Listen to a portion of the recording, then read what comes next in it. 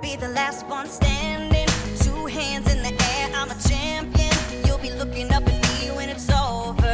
I live for the battle, I'm a soldier. Yeah, I'm a fighter like Rocky. Put your flag on your back like Ali. Yeah, I'm the greatest, I'm stronger. Bet my dues, can't lose, I'ma own ya.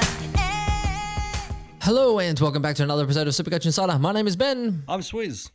And thank you for joining us. It is the troublesome time of the bye period. It was 4 out, then 2 teams out, and now we're up into the 6 and the 6. Most notably, next week's going to be absolutely anarchy. Welcome. Chris can't make it, but it is Swizz and myself. Easy apologies. I do apologize for not getting on much the last couple of weeks. Shit has been real. But before we move on, SC Insider 100, you can find us on Facebook, Twitter, and TikTok, or the audio platforms as well. Spotify, SoundCloud, Stitcher, you name it, and on the YouTube. Search for us, Supercoach Insider. Like, subscribe, get amongst the business. Swizz, how you doing, my man?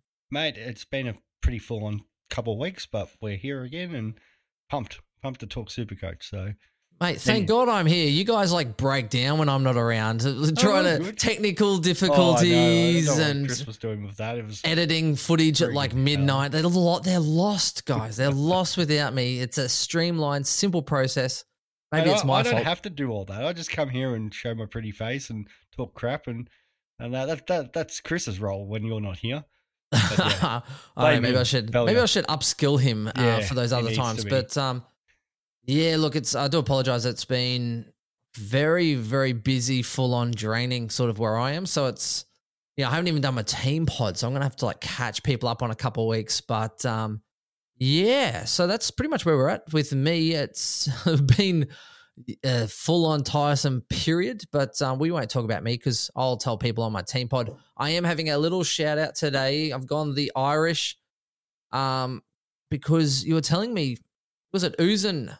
Bloody the Irishman from Geelong is injured and he's not playing. He was going to get dropped anyway. They've got that many ins, but yeah, he's injured as well. So just cross him out. So many people, but not so many, but quite a few brought him early, thinking, yeah, he's somebody who might get me through the buys. Bad mistake, that one. Another donut. Even it's not just him too. I feel like even as well he's been playing, Nevitt's getting out this week. They are Nevitt. They are making wholesale changes at Geelong. No, never to mind. Never to mind. It is happening. I think 5 changes. I think was it Duncan, rumored, 5, Danger. What they put. They're playing Guthrie. Port. He's gone for ages. They're pplaying Port, so they need to win. This is a huge match for them. If the Cats were, I feel like if the Cats were 9-3, 4-3 or something like that, they probably don't rush them back. They go, okay, we cop the loss, or we give us our best shot with the team we've got out there. But they're 6 and 6, knowing this is their chance to try to catch up on the 8, because obviously they've got a game in hand with the your Essendon and Adelaide Bulldogs. So they've got really no choice. And this is what we were saying about the Cats, unlike previous situations, especially last year, where they had the flexibility of resting players and list management. They have no choice at the moment, because if they drop this game, they are seriously looking down the barrel. Especially they play the D's the following week. This is a massive fortnight for the Cats. They've got to get it together. Speaking of getting it together, we're looking possibly, first of all, so the structure is we're going to look at some possible downgrade targets, the pros and I guess for and against for those options. Then we're also going to go a little bit of strategy. How are you navigating through the bye periods, especially how to go through this week into next week, and some different strategies you might be looking at and the benefits, or we'll play the both sides. So Swizz will be telling you all the good stuff, and I'll be the devil's advocate saying, do not bring this person into your Supercoach side. It's pretty much how we do it, isn't it? That's usually how it works, and that, mate. And then I give you crap when I'm right. I go at 60%, so we're all right. 60%. Ooh. I don't even know what I go at, but look, we'll go through that. And then the last part is tossing up some of the premiums. There's not too many. I think 6 teams that have already played. So a bit of a toss up between hey, if you had to choose one person to come in this week, which one would we prefer and why? Because I think that's pretty much covers every single scenario at the moment. You're either looking to get some cash and free up some to make some upgrades. Who would you upgrade to? Or you're you start to look at your side going, hang on, I've only got 14 or 15 players next week. What am I going to do? Which is where some people started to get a little bit trigger happy and started trading out your Zeebles and your Sheezels last week. But I digress. We'll move into it, Swizz. So first off, Kieran Briggs, can we? I don't want to talk about him because I wanted to bring him in my side, and my logic got the better of me because I'm sitting there going, I don't need him for this round because I've already got plenty of people on my team. And then the one after, I was like, okay, well, I won't play him in the ruck anyway. And then I need him for one round. So I was like, is it worth me burning 2 trades to bring this guy in for one round and maybe make me some cash? And next one, he's just dominated like 150K generation in 2 weeks, soon to be 200,000 or more in 3 weeks. And now people are starting to get all crazy talking about trading out bloody English. Yes, trading English. Like, what a luxury. And there's good reason to that. It's because you're mad. Briggs is clearly the number one at the Giants. Even Footy Classified we're talking about, I don't think he's contracted next year. And clubs are talking about going after Darcy, saying, well, why can't you go after this guy at a discount price? We know the Giants, like Flint's not a great ruck. Bruce is always injured. So he's a clear number one man there. And he looks great. Like, he gets around the field really well. It's like a junior version of Sean Darcy, going around there just racking up possessions and using his big frame, getting forward, kicking goals, doing it all at the moment. And he doesn't have some, like, outside of Melbourne straight after the bye, he's got some good matchups in the ruck as well. So, like, even like this is a tough matchup this week normally against Fremantle, but there's no Darcy. Like, he's just the old KOTD with his ruck matchups at the moment. So, are you sure there's no Darcy? Because they did say he might have the bye and miss one. Has he been ruled out? He's not playing this week. Man, I must have been missing a lot of footy chat, to be honest, the last few days. So he won't play. Did you notice, Swizz, little sidebar, I'm wearing the D's. Well, I wasn't going to rock up here with Brisbane losing to Hawks and Richmond bloody winning in an upset over in the West. I was like, right, I'm gonna wear the team that wins. Yeah, good. And I thought I'll just support the D's for a moment before I go. I'm going to the Gabba. Shout out as well if you're going to the Gabba on Friday night. I'll be there watching the Sydney Swannies up at the Gabba, so that'll be really cool for those that are around as well. Richmond St Kilda game, but are you coming up for the Richmond game? I know sometimes you do. We'll see. Well, things have changed over the last week for me, so just went out and bought a house. So right, yes, no, fair call. I was going to say they've changed as in Richmond won a couple. My financial arrangement has changed a little bit over that, so we will see. And not just that, but it's everything that comes with it. It's been a hectic last couple of weeks with a whole lot of other stuff going on. But no, congratulations! I did forget. Well done, that, mate. That's all good. So I was at a wedding. Congratulations to Rhiannon and Brad on getting married finally. So I was trying to keep up with the footy as much as possible, and I was like a little bit of the Brisbane Hawthorn game, and so disappointing because I obviously had Lachie Neale vice captain, and that didn't pan out the way it should have. But just couldn't believe how good the Hawks played of the very limited of the game time I saw of that. So it wasn't actually a great week for me of watching footy. I got to watch a lot of the North Melbourne Giants game. Because I was in a pub before going to see Baby Metal, and then we saw a little bit of Essendon Carlton in the mosh pit when we were in between bands. So it was I think I saw barely any of Sunday, not a lot of Saturday outside of listening to the Richmond Freo game while at the wedding when I could. And then the Monday game, I was actually out on Puff and Billy, so I saw a little bit of Collingwood Melbourne. At a wedding.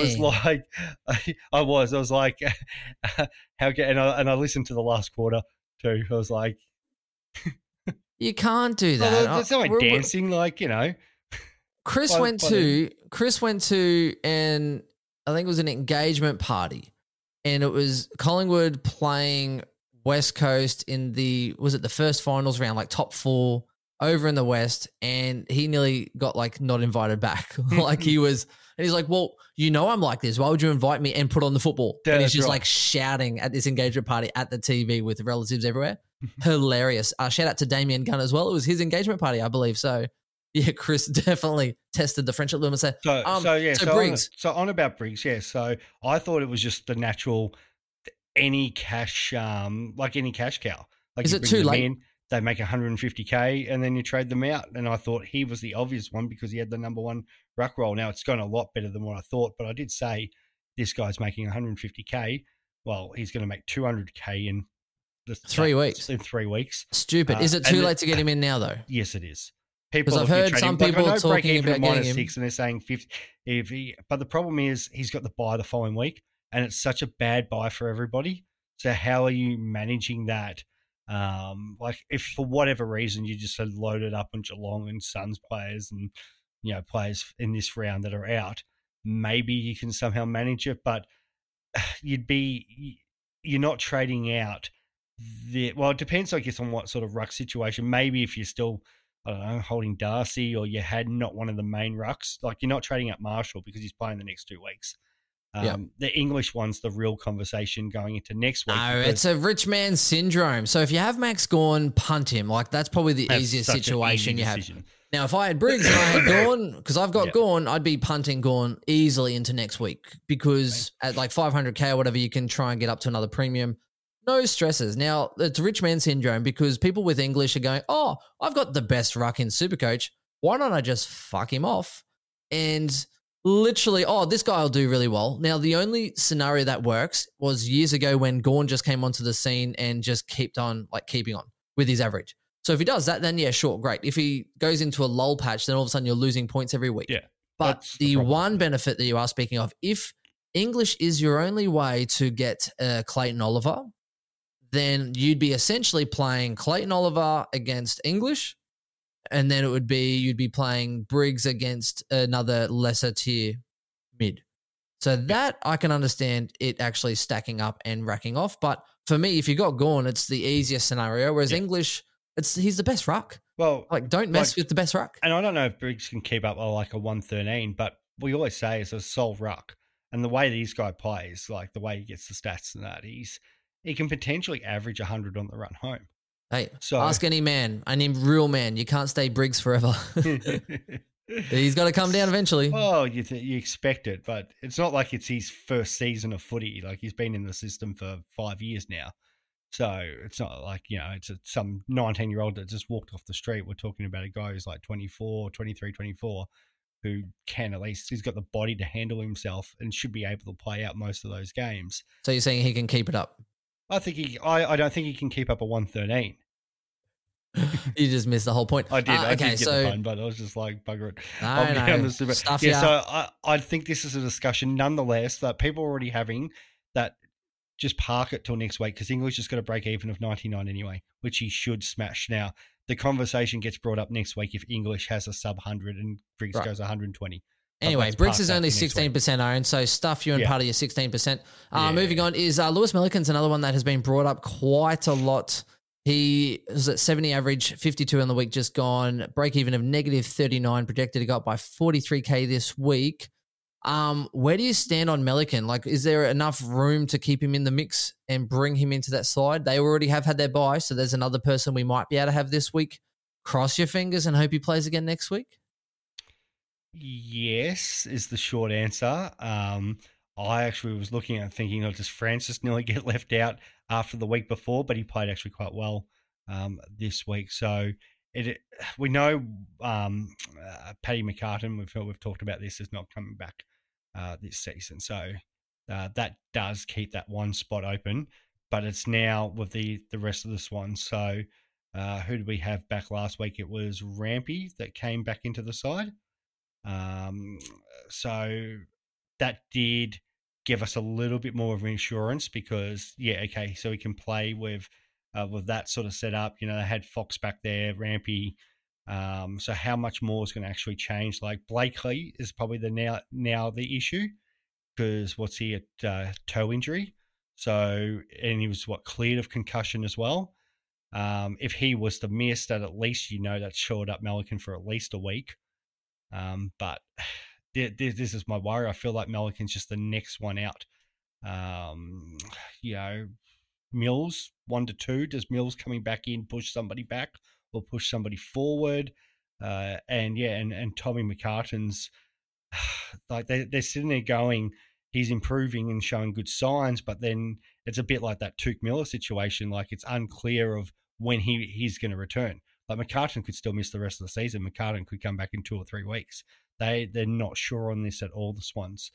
I just sent a message to Zane as well. Shout out to Zane, big Swan supporter. I just said so thoughts he on. might have a bit I've just asked. This is the other issue with him, because the McCartans, with their concussion and obviously Paddy's history, do they not risk Tom? How does Tom not push himself back too early? And I think it all kind of sets up on these couple of injuries that they've got and how quickly they get back. We know he's going to, like, as a defender playing in that role, he's probably going to score 50 to 60. So that the scoring's not the real issue. It's just I would want some assurity that he's playing next week, because there'd be nothing worse than bringing a guy in for round 14 that gets dropped round 15. Yeah, but again, with a rookie, you can't really predict too far ahead, which is the issue. I've messaged Zane saying, hey, thoughts on Milliken? I said, I'm going to ride or die based on your word for Supercoach. So if he says he's in, I'm bringing him into my side, and that's how much faith I'm going to put in Zane, because, again, it is a gamble. But if Zane tells me he's going, I'm putting him in my side. So I'll give you that one, especially if Uzin's not playing, then that's going to be an issue. I just don't like his price, because that's 60, 70K I could have used elsewhere. I find him now, depending on some situation with the rookies, like, people have brought Ford and Wardlaw and Briggs and that. Cash isn't becoming such an issue for some teams. It is for others. The buys is. And the buys now the issue with all of them sharing the same guy. It's more because, people with some of these injuries and then other rookies not playing, it's making sure you actually have enough players, which is the problem. So I would rather, if you're going to take a risk on someone, I'd rather spend up an extra 70, 80, 100K on somebody that is playing this week and next week. Yep. And if you're tossing straws to go sideways rookie trade, so one rookie to another rookie just because they're playing, then you might as well just trade a premium to another premium that is also going to play, because, yes, that other rookie might give you cover per se, but otherwise you're just trading a rookie to another rookie just to get a warm body on field. Yeah. Which is burning one trade for, yes, that rookie might make you some cash, but if there's not much equity in it, that trade for you, you might as well just go premium to premium. And realistically, if they have 10 more rounds for it, Zane's messaging, Zane live. You might as well just get that, bank that rookie, like bank the premium score and literally just ride that train to the end of the season. So that's where we're at with that one. The next one is a really contentious one as well. Taron Thomas. Now, if only he started one game later, he could have been a nice little pickup just after their bye for those that are a little bit stretched. And it's kind of almost same as the Harry Himmelberg, because, again, they play next week. At least with Harry Himmelberg, he'll probably go up 30K. He'll probably end up being about 405, 410K, which I can deal. But there's no point really bringing him in this week unless you're playing for leagues only. If you're playing for leagues only, hell yeah. Like, bring in Taron Thomas, bring in Harry Himmelberg, bring in every player with a round 15 bye, knowing you're just going to tank that 1 week. But it's hard at this point in time because you're bringing someone in that's just going to miss next week anyway. Now, and the reason we speak about it is that you could bring in any other player. So especially Harry Himmelberg, you could bring in any other player and they will play that extra one round for you. If they play one round for you and they average 100 this week, so they get you a 100 score this week, that's basically 10 rounds to go. That's them scoring 10 points more per game for the rest of the season just because you've got a guy getting you another donut. That's the benefit. Yeah. That's why you go for one of the premiums that's already played, which we'll get into shortly. And that's why Taron Thomas, it's a big risk. If you have a lot of rookies for next week, if you've already got lots of premiums for next week, like most of us, Taron Thomas is hard, yet a lot of people are bringing him in.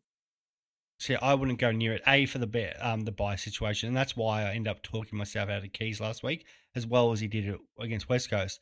It's a guy that is going to miss, and he would have mucked up my entire structure this week by bringing him in. Thomas, as you said, with Himmelberg, it's a buy next week. So you've got that issue in itself. The other problem is, like, his stats, like, they're not great. 17 touches, 19 touches, a lot of connection with the forward line, kick the three as well this week. North Melbourne, as well as they've been playing, they played really well against the Bombers, played very well against the Giants, but the Giants are a bottom six team. They then go into this week the Bulldogs, which they normally don't match up well against, and we know the Bulldogs, just the way they play, chew up a lot of points. Then Adelaide away, Geelong down in Geelong. There's a couple of tough matchups. I think North Melbourne again could be competitive this week against North, but I think there's going to be a drop off very soon. North could be competitive against North. Sorry, North can be competitive against the Bulldogs. My apologies. Same colour, half right, half same right. there, both played at Etihad. But the Adelaide and Geelong games, I feel like North, there's a game coming up very soon where they're not going to get near it. Like that, there's only so long that you can be really competitive without and young players, and they're going to run into a brick wall, and that could come straight after the bye or the week after. Like, Geelong or Adelaide, one of those, especially the way the Crows score, or Geelong down in Geelong, and then I think that's where we're going to see the bubble burst. Like I feel like he could suck a few people in this week. He might even score well this week. He gets the bye, and then you're going to hit a couple games where the North are going to score like 50 points. I think North is going one way or the other. They could pinch a win, or they could get flogged. I think so. They've got games which they can pinch wins. They've got a run there against Hawthorn, St Kilda, West Coast. Yeah, there's definitely games that I think they could win after that, but I don't see them going to Adelaide and pinching that. I don't see them going into Geelong and pinching that. Those teams have just got way too much firepower, and that's the problem. It's like North have shown an ability to score, but Adelaide's one of the best attacking teams in the comp. Geelong with Jezza and Hawkins, they just manhandle North every time they play them. So, yeah, I don't endorse the pick at all. I'll tell you where he did look good, though. Taron Thomas actually looked composed compared to a lot of the other North players and actually hit up lead-up targets. So he actually looked good. Yeah, I'm not doubting that. But no, I know. For that price. Yeah. But I watched him against the Bombers and it was good. But the Bombers they were slightly undermanned that day. But it was a very attacking game of footy. There was not much defence in that game. That's why it was high scoring, and it nearly was that mentality. I'm not going to sit there and say the Bombers got too ahead of themselves, but there was definitely a little bit of a mentality that we can play a bit more attacking footy that day. And then the Giants, as we said, they're a bottom six team, so they don't probably have. Though they played a little bit more defensive, it's easier to play against them than it would be playing against some of these top teams. So I think North are going to hit that wall very soon. And Thomas playing up in the forward half, it's going to affect him. Interesting. What Zane said. Zane, he just said, like him as a player, he has come a long way since a few years back. His job security is so iffy though, but apparently word is Swans fan day, Tom McDonald's coming back this week. Personally, would still have him over Francis. There's only one thing in his favour, hearing Blakey won't get up. So it won't be a huge scorer, but if at that price, he could go up in, a price riser if that's what I'm after. I said, I just need him as a warm body for 2 weeks. Yeah. And he said, back him in, and he sent me a Thelma and Louise holding hands off a cliff moment. So shout out to Zane, mate. Appreciate you. Yeah, I think Francis stays in before Melican because, they've obviously targeted him to come up there. That doesn't mean anything, mate. He's a ginger. But I always think that. But if you've got a player from another club, they're usually going to have that opportunity. And Francis, I thought last week would have been the week if they dropped him. Clearly, they didn't. Backed him in. He played all right on the weekend, so he'd have to play horrible this week for him to be dropped over Melican. Geez, does that mean I have to put Melican in my side now? He's put a little Thelma and Louise hold-handing moment on there. I know. No, I appreciate him. Yeah, plays this week. It's the next week's your problem. Next week's my problem. That's right. That's why I wouldn't touch him. No, and he's meant to go up 43K if he goes 58. That. And people go, and he'll probably have a good game, and then he gets dropped, or and then people will be like, oh god, here's another one. I will cry if I bring him in and he's dropped next week. I need a player next week. I really do. You know what's going to really hurt? Because a lot of people are skeleton next week anyway, even after trades. Imagine an injury. Yeah, or injury or suspension and that. So or you imagine if we cop a Sicily situation to one of the players next week. No, imagine Humphreys gets dropped, all these other players you're holding out just to hope that they play. They all just get dropped or managed. Just Stewie Jew managing rookies. We'll just manage our players. Just managing rookies. I would literally just flip a couch. Swear to God. Okay, so the next one is someone that we did speak about as well. No, we go from the young ones to the oldies. Natty Fife, Mr. Natty himself, natural specimen, 275K. He did go up 31, but he's definitely still at a reasonable price. And I know a few people that were looking to wait a week, see what he produced, because his break-even was still decent enough that he wouldn't go up too much in price. And I think he was actually quite impressive. Time on ground, the roll looked pretty good. I think he looks pretty good generally. That first quarter's a little slow, but he got a 96, so that's definitely going to spike a little bit of cash gen, and he's going to play, which was the part I liked about him because it was 244K or whatever he was. And I knew I brought him in, I think it was 12,000 more than Young from Richmond. And I was like, at least, well, Young, I need someone in his buy round anyway, round 15. So I was like, well, Fife, hopefully he can make me some cash. Hopefully he can score some points. He can cover me through the buys. Worst case scenario, it's Fife. Mm-hmm. I owned a Brownlow medalist for a short while, which is how some people feel about Cripps. Oh, what a fall from grace. Yep. I've been absolutely saying all fallen. year, Cripps needs to be traded. But 275. I'd go Fife over Taron Thomas. I considered Fife last week, but my worry was I don't think there was enough data around the role. Chris got in your head. I don't think there was enough data around the role. And the issue also is Amira was out, so Fife played significantly more CBAs than he's going to this week. Johnson played more CBAs. No, Fife as well, mate. No, Fife's killing. Fife's life. They need to win. They need to win. They do need to win. But I don't think it necessarily has to be just Fife to get them the win. Here's the thing. People acting like he was a $400,000 player, like it was Himmelberg. Yeah. Trying to pay for Himmelberg's price to bring in Fife. He was $240. Yeah, I paid $30,000 less for Humphrey. So I'm like, I can take a risk for $240K on a guy that's going to cover me for the buys. It's no problems at all. I've got no issue with the pick, and he played well. But yeah, you hear that, Chris? He was the third most CBAs on the weekend, and I think Amira comes in and then he pushes. Like the thing is, Fife can play forward more than what Johnson can play forward. So I think he's still going to be serviceable. Like Fife can definitely go and play half forward, half mid, and go and get 70. No problem. Johnson plays everywhere. He's a little slut. Yeah. But I think they go back to that and Brayshaw, Sarong, and Amira with Johnson as the fourth, and then Fife becomes the fifth, and he rotates between both. Right. Yeah. So, is there any other cheapies on the horizon? Because I can't see much this week outside of people jumping early and I'm just trying to think. Is it probably he'll only play second game next week? So the was it Marek?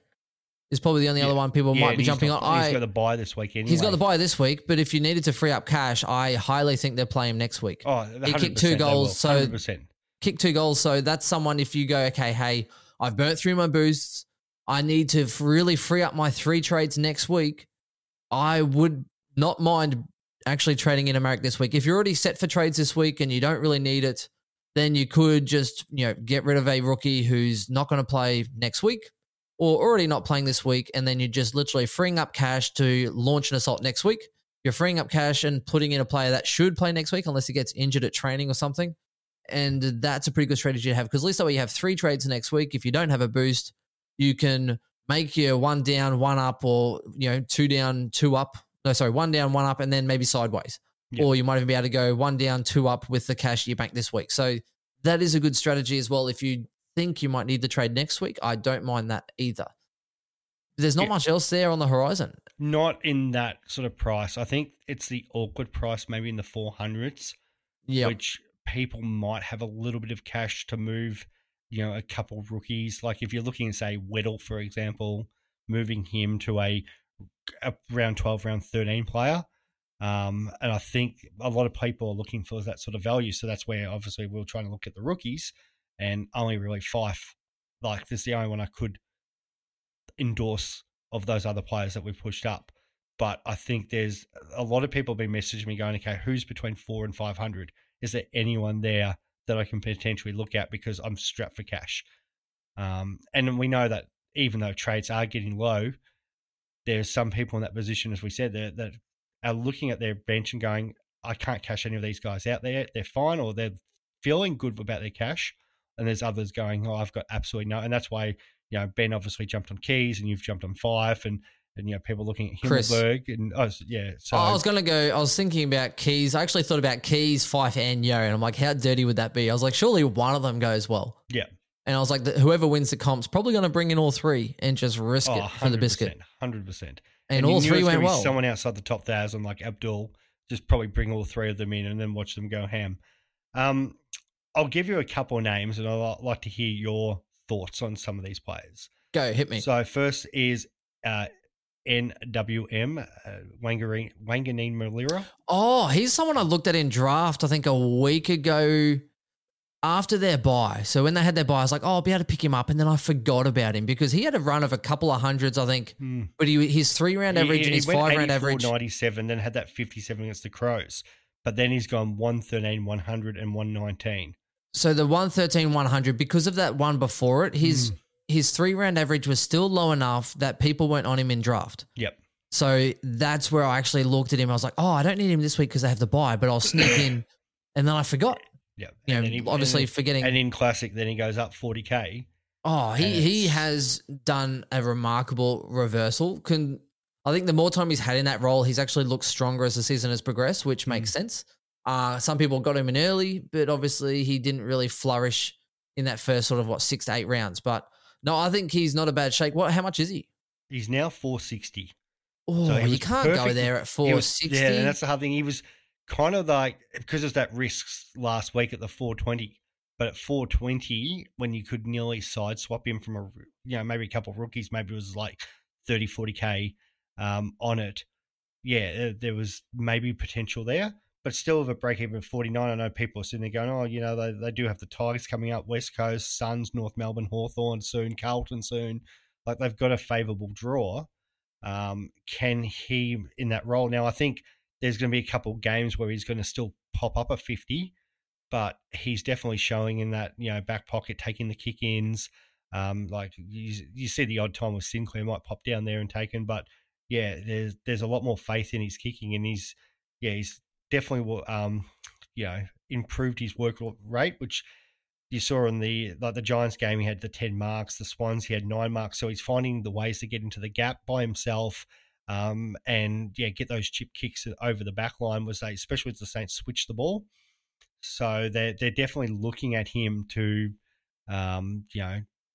be the rebounder from outside, in defensive 50. The hard thing is it's such an awkward price. When's Sicily's tribunal? That is a great question because they've done Butler and they've done Mansell's just thing. So I thought it was tonight too, but am I missing something? Is it not tonight or is it just later? So Mansell's suspended. Because Mansell's just been announced. Oh, three game weeks ban. He got. Yeah. Which I'm not completely upset about just because it's not, but if it was a higher profile player, I probably would be more upset. I don't.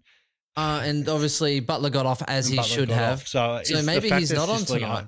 Unless Sicily's afterwards, but they usually don't go this late. Yeah. So if Sicily's rubbed out for a few weeks plus the bye, which then if it's a 3-week, it's actually 4 weeks out. Yeah. Realistically, so you have to trade, and because he's also 650,000, I think it makes it even more of a trade. I can't believe that Caleb Daniels is the second most expensive defender. Some people jumped on him a month ago, and it's just I traded him in draft. I got McRae back. Yeah. But still, he's just been on an absolute heater. So I've got a couple more of these names in this price bracket. Hit me, sorry. No, that's fine, mate. 446 is Jeremy Cameron. So he did have a bit of, they didn't announce it, but he definitely was carrying an injury through the middle part of the season, which saw his scores drop, put up some 60s to that. But definitely been moving better. Got an 80 against the Giants, 107 against the Dogs, and that was the first game in a month I saw him, taking those marks back and half back and progressing back up into the forward line as he normally does. So we know he started the season on an absolute heater. They do have, as we said, a tough game this week, Port, and then even Melbourne down at the Cattery after that, before their draw opens up, and they do get those Geelong games. At 446, if people were looking for an F6, would you recommend Jezza? Oh, I guess they've had their bye, so it's not bad. I'm just trying to... So is it 446? Yeah, 446. Oh, that is actually quite cheap. It is. And that's the thing, the definitely against the Tigers, he was, I didn't watch him move outside forward 50 all night, and I was turning to a mate, a friend was there with mine, and she was, I was like, Jezza is not usually like this. He's clearly carrying something, and it sort of leaked out, but there wasn't a huge hoo-ha made of it. But yeah, he was definitely had a couple of weeks there where he was struggling, and that was the slight dip in form. But yeah, he was moving fine against the Bulldogs, and now with the extra week off, I think he'll be freshened up. And we saw how he started the season.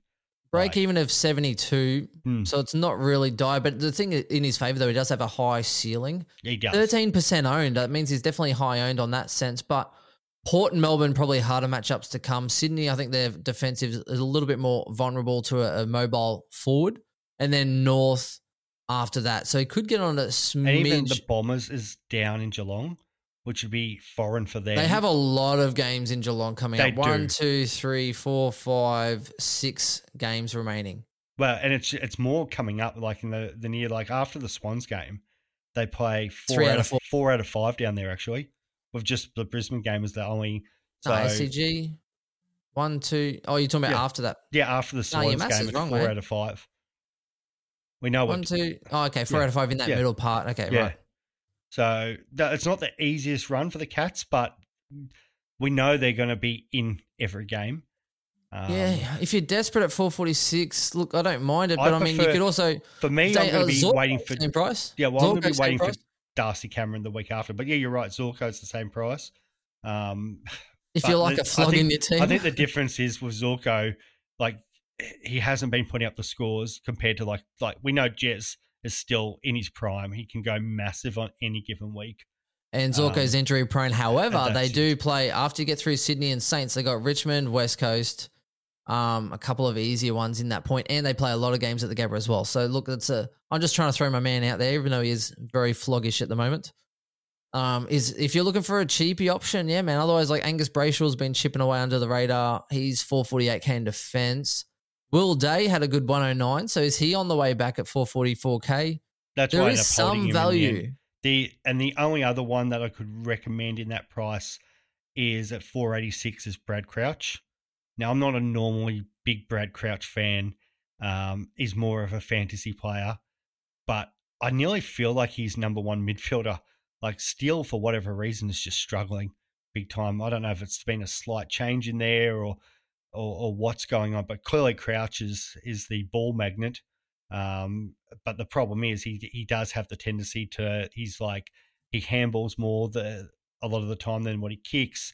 You are reliant on the fact that you're hoping for good ball disposal. He does tackle, which is a one good thing, and he has been putting up some good scores. You know, he has had a couple of those 70s, which he does drop naturally sometimes, but he's got the the ability to go 110. Personally, I don't like it, but if you are really struggling for cash and you needed a midfielder, I guess you could do worse. I think you might as well just go Harry Himmelberg. He's a defender. I think so. I think he's for a defender sure you forward. would go. Yeah, that's where I think it's still. But this is You the just problem. have to. Himmelberg's got the bye next week. Who and cares? Crouch- He'll average you 10 points more than any of those other players I reckoned maybe listed. Yeah, outside but of does a it midfielder. matter if you're playing 17 next week?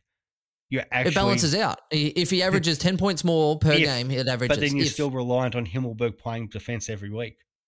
Yeah. Well, I think they need to keep Well, him in they contract. do potentially. And they've said they've experimented and now they're putting him Yes, back. But so at the same time, we know if the game's on the line, they'll swing him forward. nah. I still think reckon he's- Himmelberg's a solid choice, but I can understand where people are looking for. Now, there's not much in that round 12, 13 options. We said that's like literally the best options you're getting at that price. Here's But as I'm simple getting as it is. questions about people asking me going, I Nah. don't have much cash. I need someone in this price range. What can I do? Here's as simple as it is. You go Darcy Cameron next week in the forward line. Forward ruck, done. There's your coverage there. You've got the week after that, after Himmelberg's got his bye, keep him there. So just if you have a Humphrey, play your Humphrey for one more week, and then that will fill the void. Himmelberg, bang, into your side. Any other void or any other cash you have, just sit tight, right? Or go aggressive if you still have rookies on field, then at that point you need to have it filled, right? Now after that, Walsh should be under about 500 flat or sub, so there's value. There's value in the midfield if you're looking at some value there. Mills back in a couple of weeks. So a couple more weeks after that. So I'm saying instead of trying to sideways trade and trying to get the best option, you're almost better off holding some of the guys you've got, right? Letting some of these rookies mature over the bye period. So your forwards and the rest of it, just let them mature for a little bit more. Your Briggs, just let them mature for a little bit more and then bring in a Mills Ben, for I 400k. get that. But what happens if you're sitting there like going, okay, I don't have a full team. Yeah, so Darcy Cameron, Himmelberg. Yeah, but Himmelberg's got the bye next week. Yeah, Fife. Get Fife now. Fife will cover you instead. See, Fife's fine. But I'm even looking now, after trades, I'll be right. But potentially some people are like sitting there going, well, they've got 14 players at the moment and looking to bring in 3 full players. It's all well and good. Tell them they're shit at planning. Yeah, well, that's it. If you plan better next year. If you haven't planned, but so people are now looking at options going, oh, God, I need to try to find an option. So I'm just saying there is potential options for you who could go well. But at the same time, I personally am not going there. I just feel like you'll get them and then there'll be heartache down the line anyway. But, yeah, that's right. So you might as well just go, hey, let's just get a better player and maybe cop one donut and get Fife because he's cheap at the moment. He'll cover you for the buy. So there's one less rookie you're having to play at rookie price anyway. And then, Darcy Cameron in next week, Fife in this week. That's 2 more you're already going to have. Get Marek in, and that's 3 more you're going to have already that you didn't have next week. And then Darcy Cameron, and then Himmelberg. That should pretty much cover your team because you should only have 2 or 3 spots left anyway. Otherwise, you can just probably loophole Fife and Humphrey or whoever else onto that bench spot until you can, Walsh in, Mills are probably the 2 big ones that I'm targeting. Darcy Cameron, Himmelberg, Walsh and Mills. And that's the game. Yeah. The only issue with like Mills is how long until he gets back in. That's a problem. Fife to Mills probably straight side swap.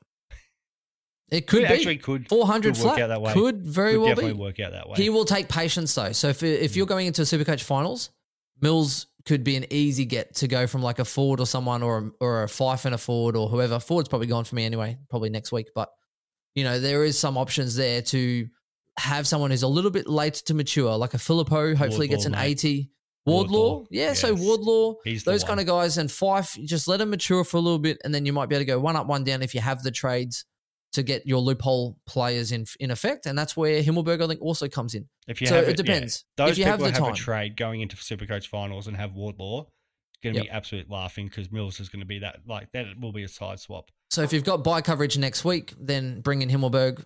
So if you've got the numbers right for next week, then that way Himmelberg's there. I'm looking at bringing in Himmelberg in 2 weeks' time and just holding Humphrey for that extra buy. All right. I'm going to run through some premium players with you, mate. And let's see if we... And these are, for me, all round 12, 13, because I'm not bringing in a guy that's got obviously a buy this week. And it makes no sense. So the simple one, and I don't think you even need to comment on this, and this is my situation. If you don't have Tom Stewart, you're bringing in Tom Stewart. Facts. Tom Stewart, I would put equally with Neil as must-have players. Yeah, and I'd actually probably have him ahead just because Neil's obviously a midfielder, whereas Stewart's a defender. With Sicily out as well, and Stewart. If Sicily's out, Stewart, what's the price? Stewart's break even 79. Price at 5. Stewart can be priced whatever. Does not really. No, I know that. I meant how much cash can you bank from Sicily to him? That was the thought process. Is that 60K? I think it's about 60K. Okay. Yeah. Yeah, good. So that's at least money you could put elsewhere, because we all know Sicily was overinflated for his price anyway. So, like that, that works out well. So if you have Sicily, then Stewart, and you don't have Stewart, that's the easiest decision you'll ever make. Yeah, that's right.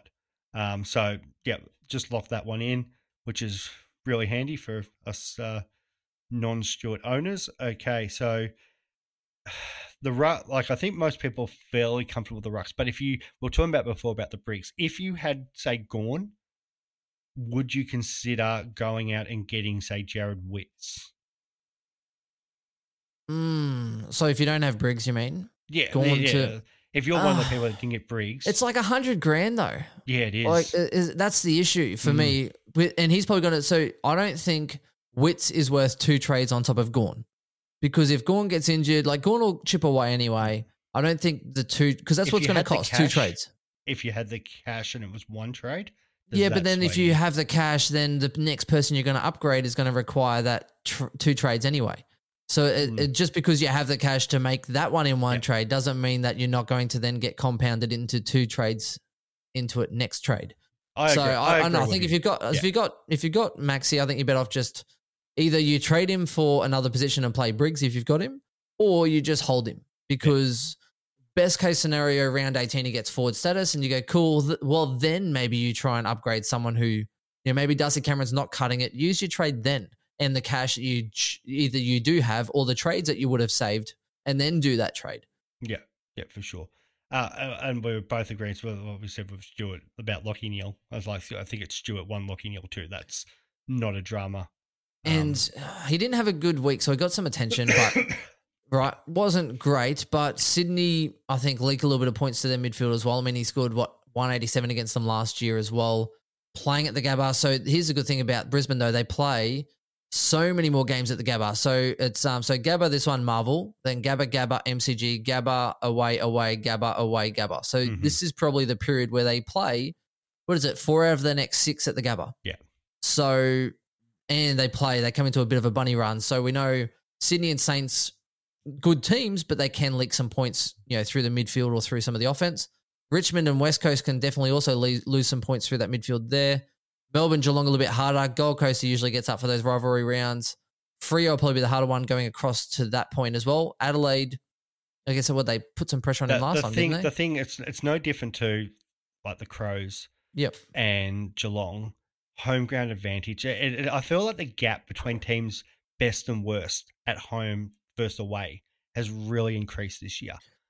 Their teams are some teams are looking unbeatable at home, and Brisbane's one. Their away form has got a bit sketchy.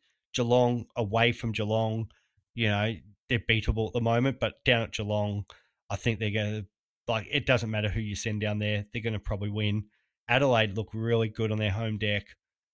So that I feel like, Neil at home, you might get some attention, but it just probably means Dunkley's going off that week. At some point, somebody's going to put some attention into Dunkley because you can't just let him roam around and doing what he's doing. And the moment that happens, Lockie Neal's going to be like, oh, hang on, I'm not getting tagged here. I'll just throw it the 150, 160 this week, as we all know he can do. So, I think he's just a must-have. You're going to get punished if you don't have him. No, I definitely agree. The other thing to note is, I was just trying to find the stats, but I think it's somewhere else. The other thing to note, I think he definitely averages an absolute heap more. So I think he has one of the biggest differentials between wins and losses in his average. So if they lose, his average was 102 to 105 maybe last year. And when they win, his average was more 130. Yeah, I think it was huge. And same as the Gabba. There's his average at the Gabba is higher than his average away from the Gabba, but wins is the biggest determinant for him as far as Supercoach average. Exactly. So when they went on a run of, 8 wins or whatever in a row to come up against their bunny side, no wonder that Neil's average for that period was actually quite substantial. And then when you look at when they lose, then, he got a 95 against Port Adelaide. They lost. They beat Melbourne, so we got 100 flat. They lost to the Bulldogs, but he did pretty well. Collingwood, they won. North, they flogged 176. But you get on a run. He has the odd stinker. Carlton had a bit of a stinker there. But again, outside of that, there's a lot of 110, 120 scores, which is pretty much what you're after. And you can know most weeks he also has that big ceiling game in him, the 176s or whatever, where he'll just get off tap. Yep. So for me, I think with the run of Sydney, Saints, Richmond and West Coast, I think this is probably the time to bring him in. I thought it was last week. But I guess we'll take the 102 and move on and digress. He didn't play well and he's still got a 102. You'll take that. And he's still $100,000 cheaper than you could have got him at the start of the year. So $91,000 cheaper. Just move it. Do it and moving on. Now, can we compare him maybe against Sarong and Brayshaw? I was going to say the next 2 groups. So we'll take the 2 Fremantle players and the 2 Gold Coast players. Yep. We'll start with the Fremantle midfield, Sarong and Brayshaw. So I brought in Brayshaw last week. It wasn't just 107. I wasn't completely disappointed. They lost. So naturally, his score is going to be less than what it would be in a win there. He's probably going, 120, 125. It's just the way it works. So he's finding plenty of the ball. I think Sarong's definitely the number 1 guy.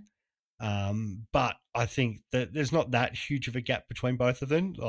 We've said in the past that he probably does flat track bully a little bit more than what Sarong does. And he does have some games that he can flat track bully on the way home. But I think Brayshaw's pretty solid for 30 touches, 4 tackles. If he can get some scoreboard impact, that's going to naturally change his score in a very positive way. Can he go 110 on the run home? Of course. So I'm confident enough that that's Brayshaw. It's just more Sarong. I don't know if he could have kept up 114, 115 he was going. I thought he'd slide back to maybe a 110. So I could see both Fremantle boys being pretty similar. There was Sarong's been so damaging, though. And the issue has been his lingering foot issue, which is kind of a little bit of the issue, and that's why I didn't end up jumping on him.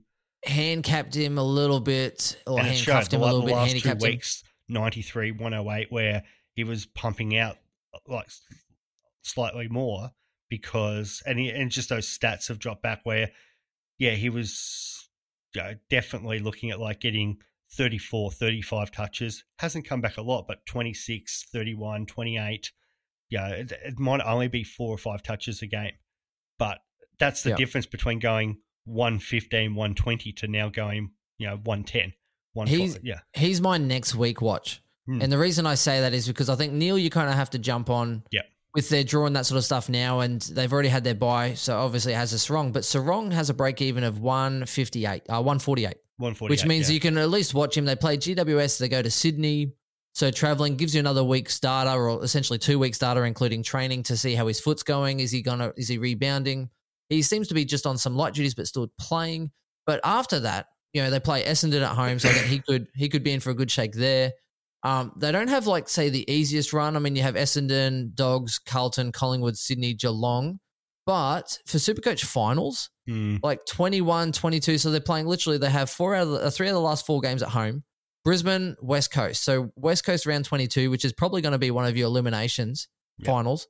I think he'll just absolutely spank up literally West Coast in that point.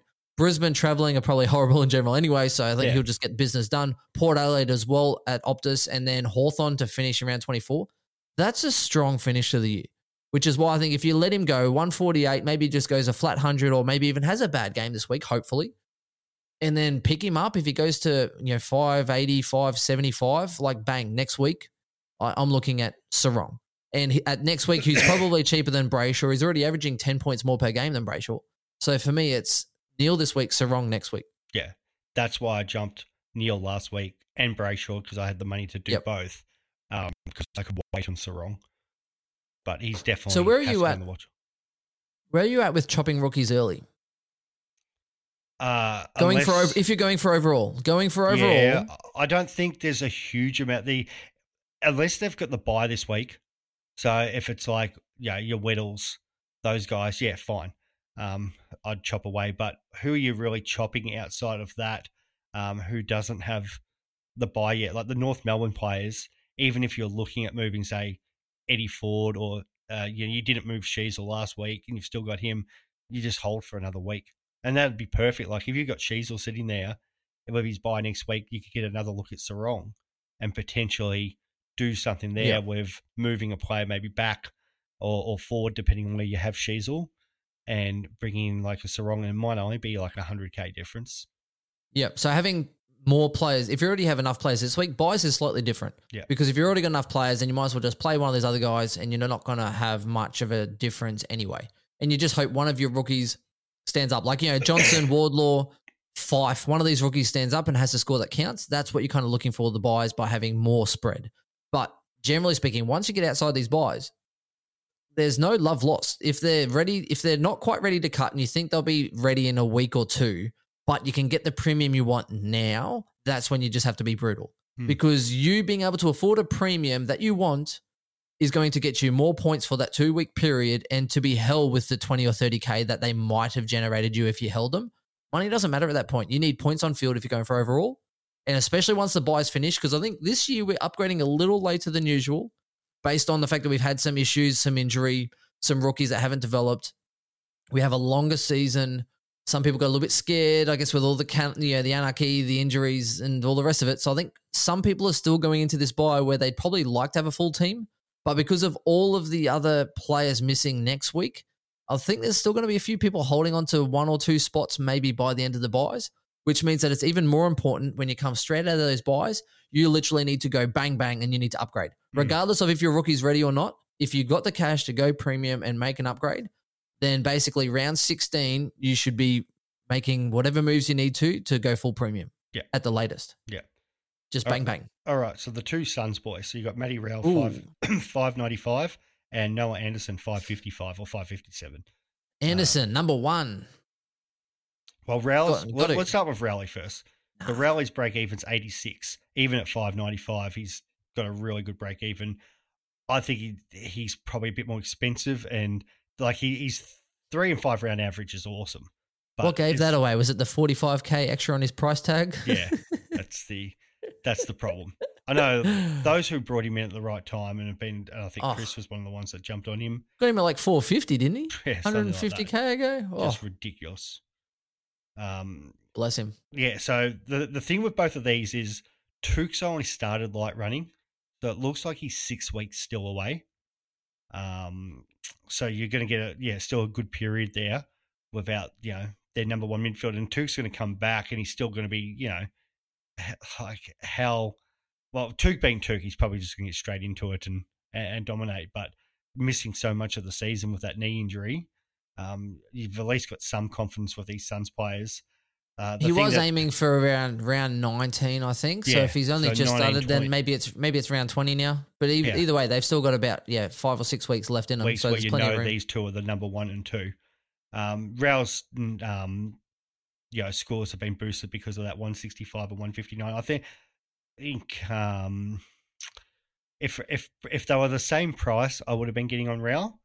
But even though Anderson's had a couple of down weeks, like he still has the ability to pump out massive scores, and we saw that when he was the 144, 189. People then paid probably overs for him, and we did know there was going to be a drop off at some point. Didn't think it was like going to be as bad, but they got the 120 again against the Crows, 557. If you had to make the decision between Sarong this week, if you had to go someone, or going that where you don't know about the foot injury versus jumping on a Rao or Anderson this week, what would you think, Ben? Oh, that's harder. No, Rao's out of the picture.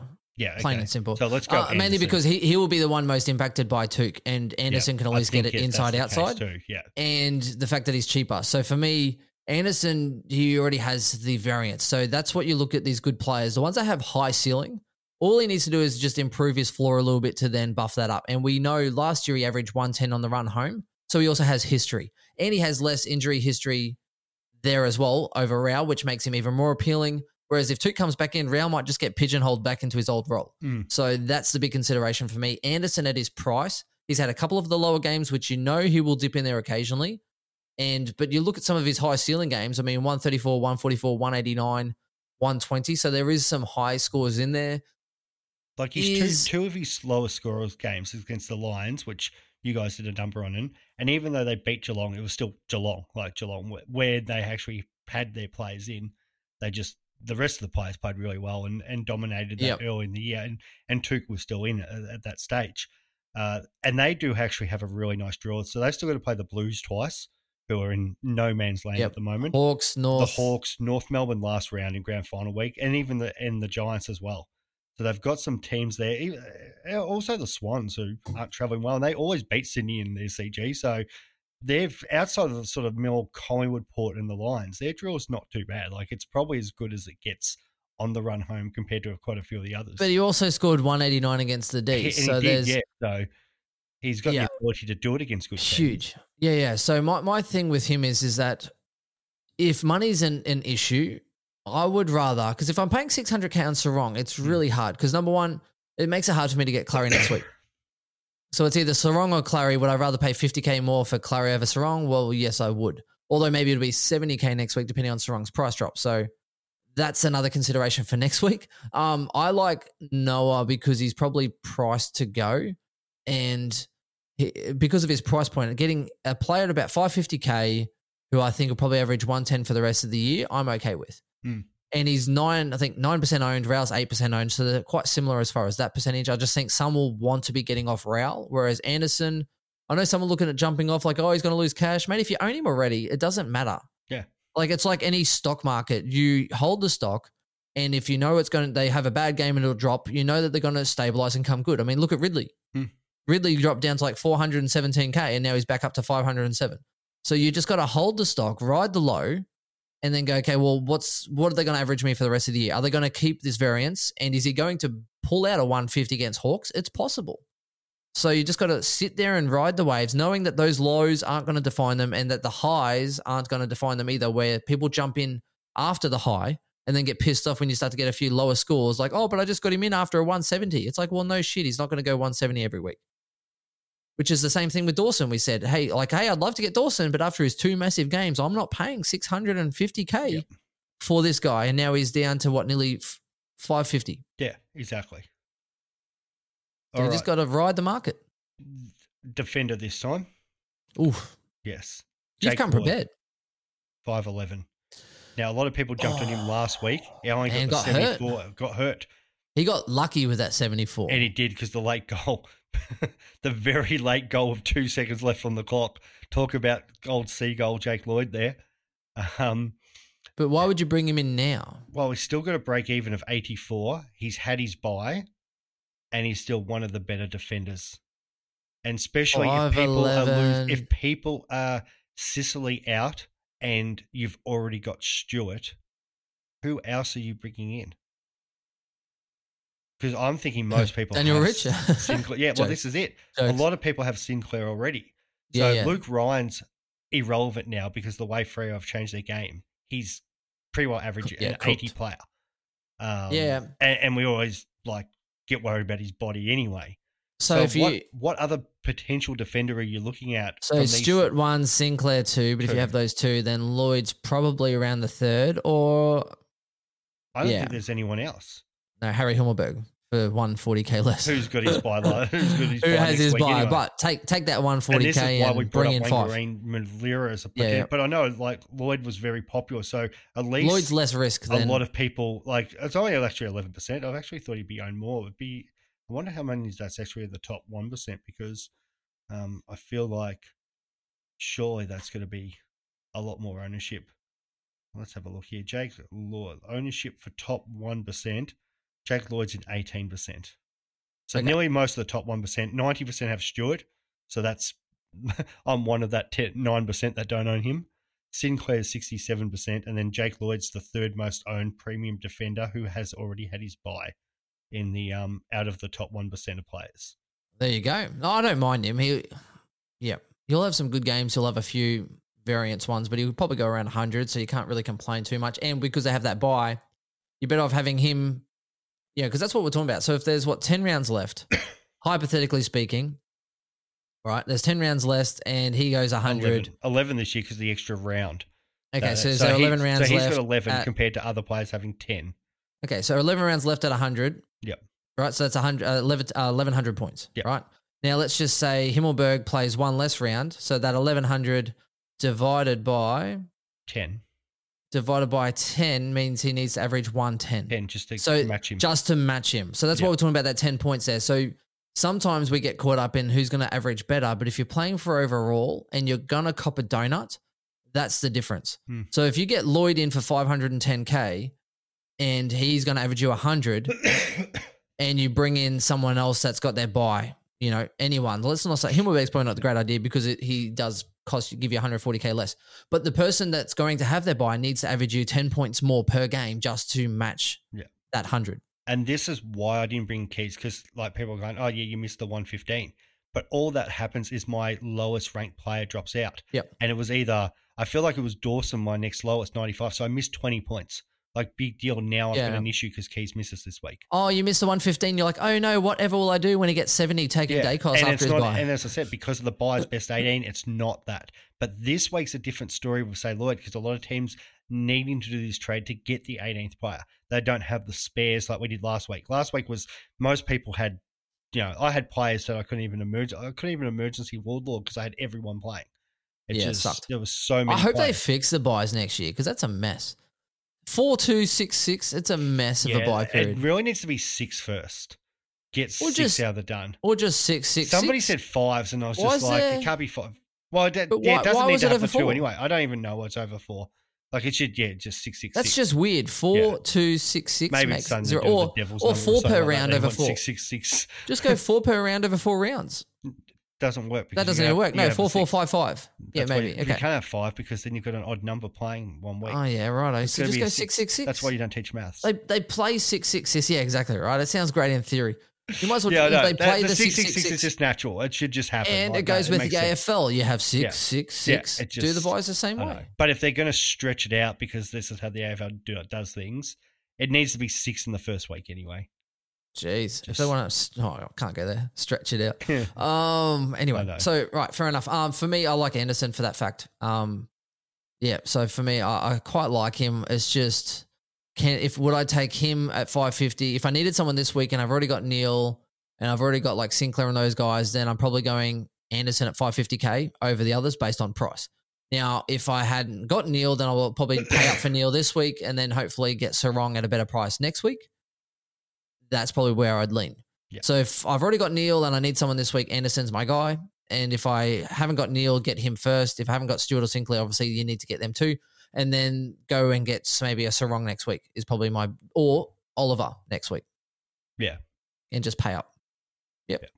What else you got for me? Just a couple of trade out questions. So some people obviously in different situations with how many trades they got and how many luxury trades they can potentially make. So some people are like, no, I've got to hold Zeeb or maybe even hold Sheasel because I'm getting low in trades. Not a problem at all. And hopefully they can see out the season. All good. Other people see, as we were talking about, like the Team English debate. The one that's been really debated this week is Tom Green because of his huge break even, which is at 142, struggling a bit. Like he's about at his starting price here. He's at 530. He's had the last 3 weeks where he's got 95, 89, 77. So clearly it's either, maybe he's getting a little bit tired of maybe there's just something that's changed in that because he's still getting bulk CBAs. So it's not like it's he's not in the midfield.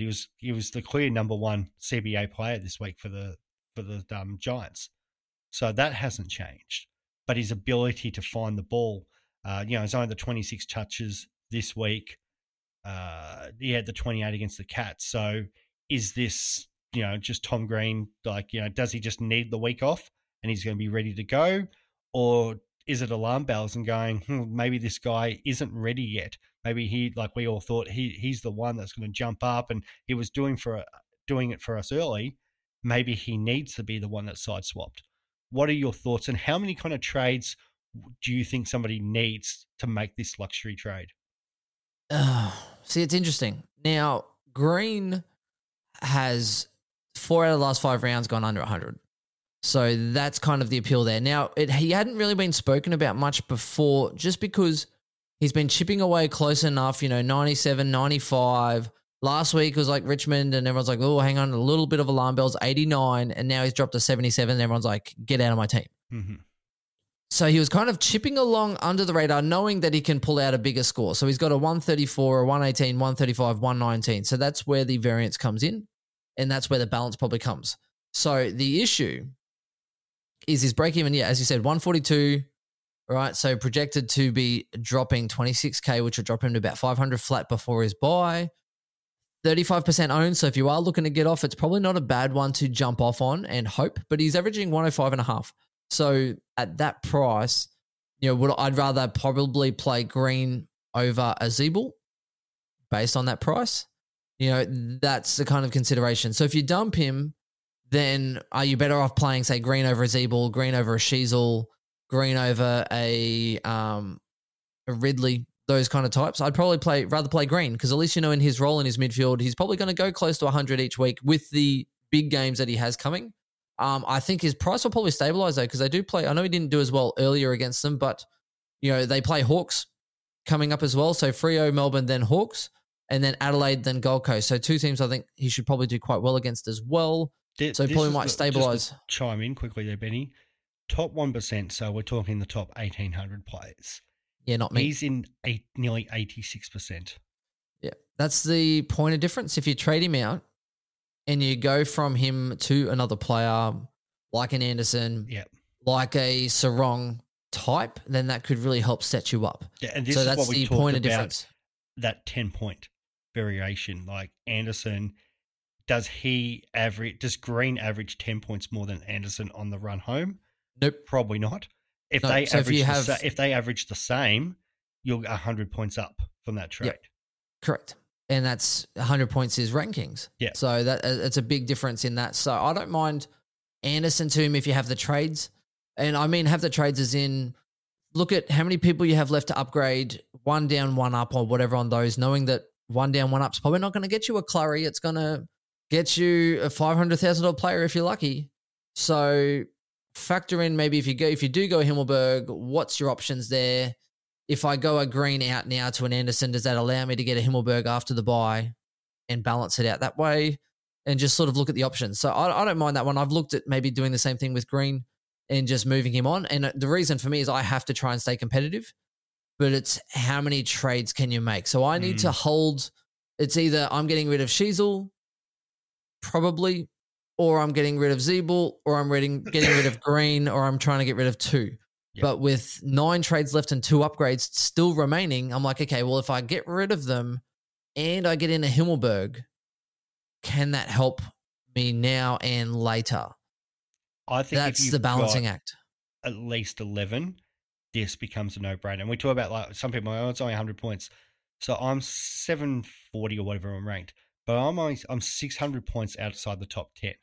So if that's 100 points there, make up. And on the weekend, like, muck up the captain choice, there's 50 points right there. But it's like, that's already, so I that's knew 100. The same as you, by the way, with captains. I stuffed up. I had Neil. I wasn't even paying attention. I had Neil VC. And it was like the early game or whatever, or the second game. As you know, I've been a bit scattered. Yeah. And then I looked down and I was like, hang on, why don't I have Neil VC and Dawson C? And I had the straight up C on Bontempelli. Yeah. Like no VC, that just worked straight out up actually better than what my situation, because I had 2 cracks at it and still couldn't get over 110. But I was going Neil into Dawson. Yeah. 100%. Stupid. Yeah, that you got lucky. I got lucky. Yeah. One time. But that's the difference there. Like we're talking about, okay, how do you make up like 600 points, which sounds a lot, but there's 100 points there. So I need to make up 50 points over like each week for 10 weeks to potentially catch up on people in the top 10. And if they run out of trades and there's 100 points there, running out of trades comes in. So if you're in that situation, no matter where you are, like you could be ranked 10,000, 15,000, whatever. If you've got more double-figure trades right now, these are the aggressive moves you can pull off. Not just necessarily your Himmelberg's keys, your cheaper options, but trading out highly owned players like Green, who might only go 100, 105 on the run home, but you bringing in even somebody who's going to just average the same, but you know he's getting one extra week of 100. You know what's funny? Our community team, which has been going more for league-based, hasn't done well. I think we've got some killer people in the community leagues, by the way, because I'm getting spanked. Oh, I was actually going to talk about that in a second. Getting spanked. It's like as in, I was like, I'll just play the long game and I'll come and kick some ass in the finals, which we could because we've got 14 trades left.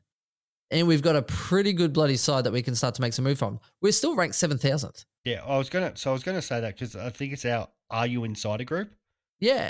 Are You Insider is one of our groups, but we've got an actual community team as well, which you just kind of make. But I was just going to say our group. So shout out to Stephen holding up the. So he's got an overall rank of 39 at the moment, and then we got Nath as well. Nath in our chat group, 70th. Yeah, he's 70th in it. But he actually didn't shout out to our group, but shout out to him.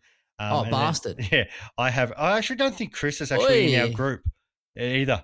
Really? I was trying to scroll down and couldn't find him. Like it's Nathan, right? Nath's flying. So there's just a couple of people in the group there. We've got what's that? 2, 3, 4, 5, 6 guys who are in our. So that's Stephen, Adrian, Andy, Rehab, Brady, and Adam, who are all in the top 100 at the moment. So good work for you guys as well. And then even I know we've got a couple of insider leagues sitting there. So I think at the we had one very highly ranked. Shout out to Keith, but I'm actually on top of it. So I do a bit of a head wobble there.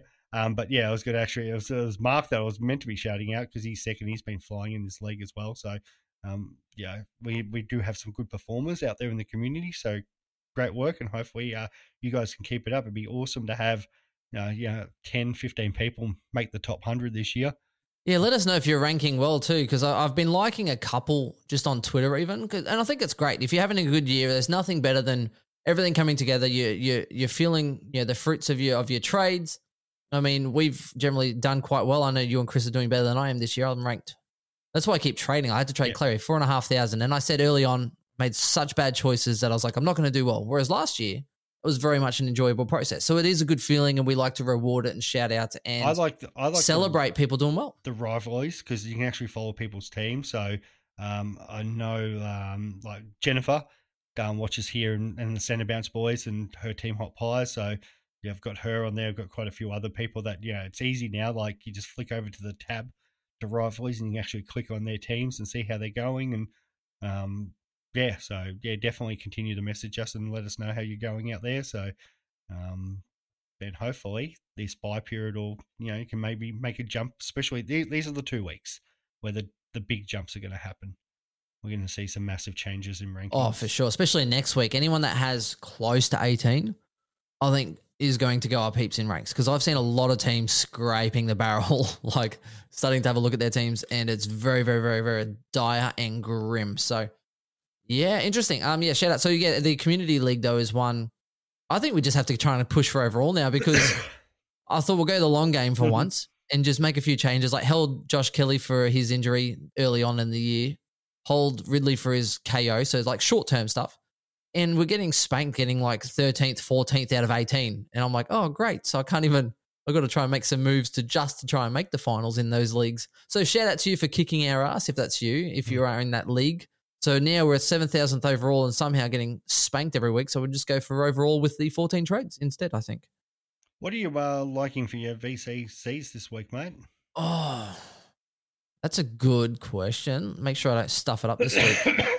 It's probably the best way to go. Let me have a look at my team. Interesting. So I think there are some clear cuts now. If you're one of the very few people that seem to own Butters out there, Thursday night, there's your Thursday night VC. But if they get 5 people back, I don't know if I like that. I still think especially with like Dogs against North, I think you could go Bontempelli easy as a C option. I don't mind. Your boys, Friday night's the obvious VCs, I think. Either Neil or Dunkley and Neil, I think, is definitely a good shake for that one. I'd rather leave. See, Port Adelaide, one of them's getting off the hook. Yeah, that's the thing. You Butters don't know is the quite most which likely one to get off the hook. Yeah, but Rosie could go 150. He has multiple times. 100%. Horn Francis throws the occasional 130, 140 out there. Geelong might just show up in a must win, and if Geelong win, then all of a sudden Port Adelaide's pie just gets reduced. Yeah, generally speaking. So look, I think Brisbane at the Gabba, they're $1.23 favourite. So I think Neil. After what Neil did to them last year, I don't mind Neil as a VC. Dunkley's based on his late form, so he's on a heater. I can understand that one as well. But for me, I'm probably going Neil into Bontempelli. I think the obvious one is the captain. Easy captain. Otherwise, it's become nearly the most safest players. But Tim Taranto against St Kilda, outside, what's he got? One score under 100 in the last 10 weeks. I think it is. He's been flying 136 on the weekend. Ever since they actually gave it to him on FC, going, and Corns was trying to take credit for it, going, oh yeah, I pointed out his flaws and he's become a better player. Like, yeah, shut up, Kane. So Taranto's been really consistent, but 4 scores over 130. So it's 4 of his 13 have been captain worthy. So that's my only consideration. Whereas at least some of these other guys with a high ceiling. But that's actually 4 in the last 8. So once he's sort of got a feel of where he fits into the team, like that's every 50% of games there in the last 8 is going over 136. Like that's huge. 50% maybe captain. I guess as a VC, it's not bad. I think he might be a more VC. Like everyone's going to want the Brisbane players. But because you've got the option this week, Taranto into Bont's not a bad shout either. Yeah, Neil's more likely to probably go. He could go 140 plus, but then, yeah. So you are right. Neil's probably more likely to get you a teaser. I don't want to miss either Neil or Dunkley. Yeah, Neil's more likely to go 120, whereas Taranto will go 115 or 135. Yeah, that's what I'm feeling like it's going to happen. Like Neil and Dunkley are going to put up 120 this week, and Taranto's probably going up 135 or just. Okay, so that's why I don't mind Butters. If you go for a really left field VC or someone like that, then you know they're going big or they're not going big. Like Dunkley, he's going big or not, generally speaking. You're going to take his VC or you're not going to take it. Same as that. I don't even mind like if you have a Sarong or someone or rather like that as well, someone who might just go absolutely big. You're looking for 140 plus. that's pretty much the area you're looking at. So Marshall maybe could go big. The other consideration, there is enough time between Carlton and Suns, so any one of those as well. You might even try and roll an Anderson or roll one of those other players and try and roll a VC. But generally, Bont, in order to not take a captain this week, it's not a 120 flat this week with Bont against North, in my opinion. You need 130 plus this week to avoid the temptation. Yep.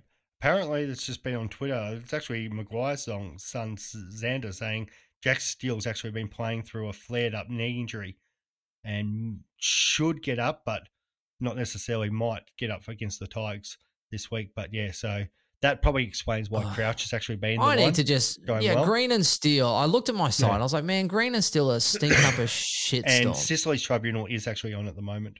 Oh, okay, right. So why don't I have that up?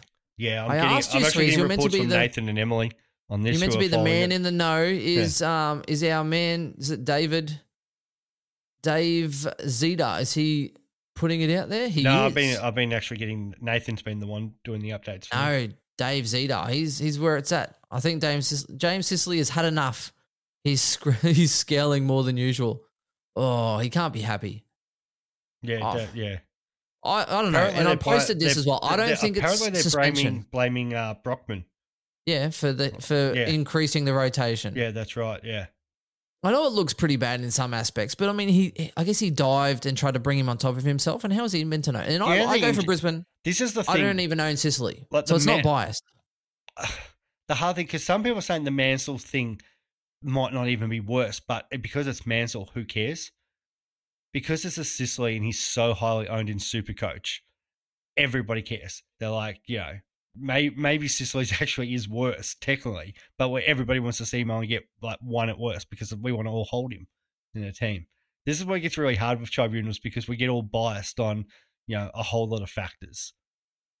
Oh my God, AFL is saying that he could have chosen not to tackle. Yeah, well, this is the problem as well. He's like, I guess he kind of dived towards him. He's like, well, he's also captain, so it's poor leadership if he doesn't try and tackle someone. So he's about to get rid of the ball, so his only choice is to tackle him by like launching himself at him. Yeah. Sicily says McCluggage would have fallen onto him if there wasn't any influence from Brockman. So basically saying he grabbed him and turned him towards himself, and the fact that Brockman hit him meant he didn't actually land on Sicily, but pretty much over-rotated and hit his head. I don't know. Like, as in, I go for Brisbane. I saw it. I don't own Sicily in my team, and I think that I know he's probably going to get rubbed out, but I feel like he shouldn't. I don't know. I'm hating the lack of consistency. This is the problem. Like, this could be 0. This could be 4. Like, it's stupid though, and I blame Christensen literally because who's his boss at this current point? Well, that's the problem.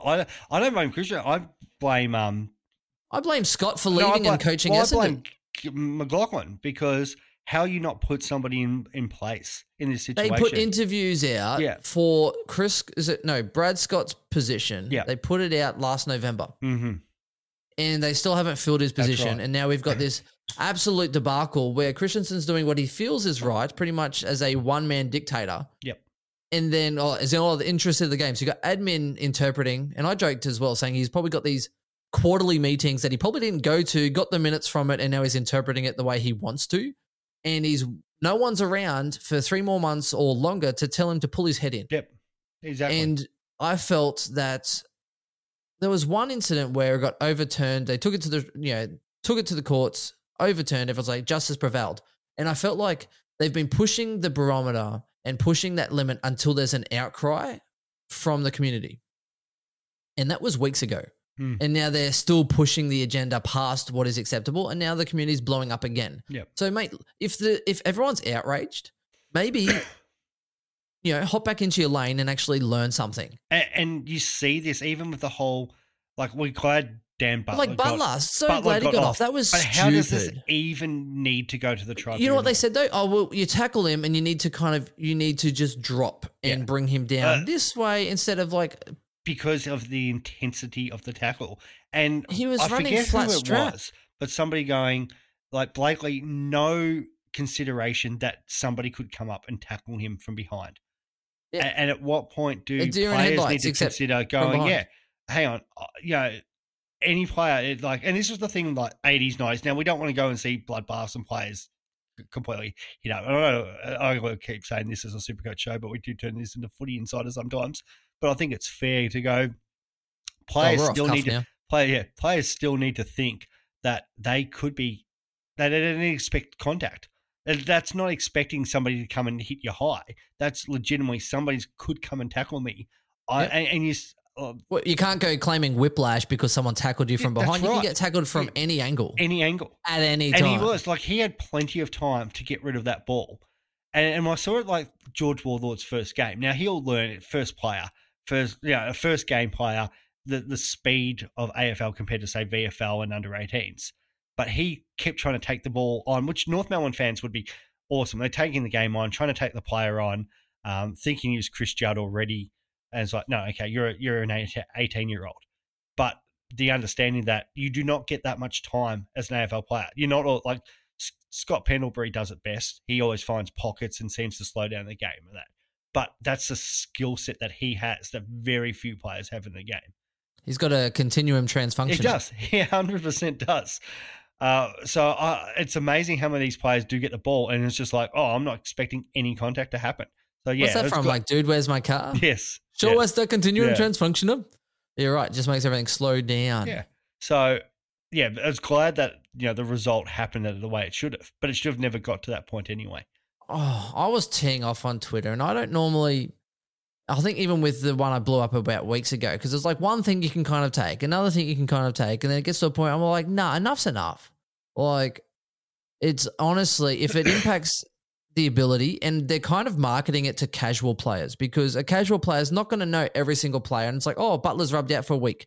They're not going to know. They rock up to a game. They're not going to go, oh, is Butler playing? They're not going to have any idea. I mean, just look at Collingwood booing Bloody Grundy. They have no idea why he left the club.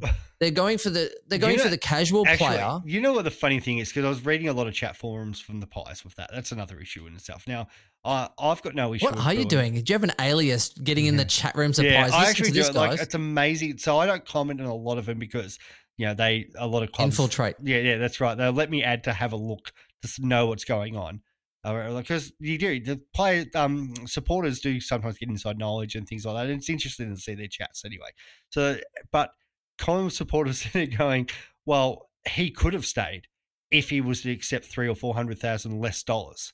I'm like, in what way? I'm just sitting there going, I'm fighting back the urge to reply here. I know if that was you, Benny, you would have sent 1,000 tweets back to him. Going, imagine being told in a job, hey, by the way, here's a contract. We value you to it this much. This is what we value you at. Now, all of a sudden, hey, by the way, we've got a few more people have come into this company and we actually value you less. Yep.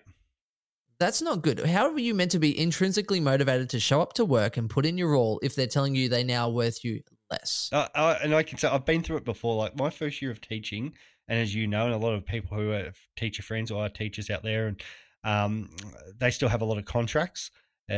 So especially when you first get into it, you can be on a 1-year contract or 3-year, 7. So it's very similar to like the footy system. And it's like managing a salary cap. Each school has a budget depending on how many students they have, so how many teachers they can employ. So first year, get my job. Myself, 7 of us come in, 7 of us on 1-year contracts. We've all got to interview to get our job back. Principal, the school goes, yep, you're the people, no problem. Principal comes in 2 days later to 2 of us, who are the 2 youngest ones.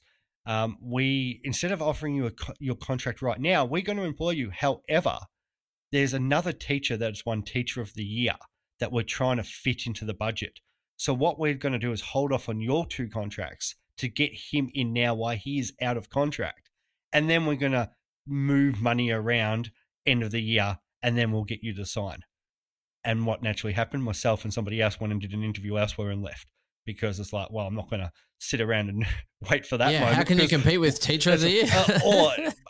But we're not going to even wait to see, well, what happens if something changes here? What if there's numbers drop off and all of a sudden my contract's not there?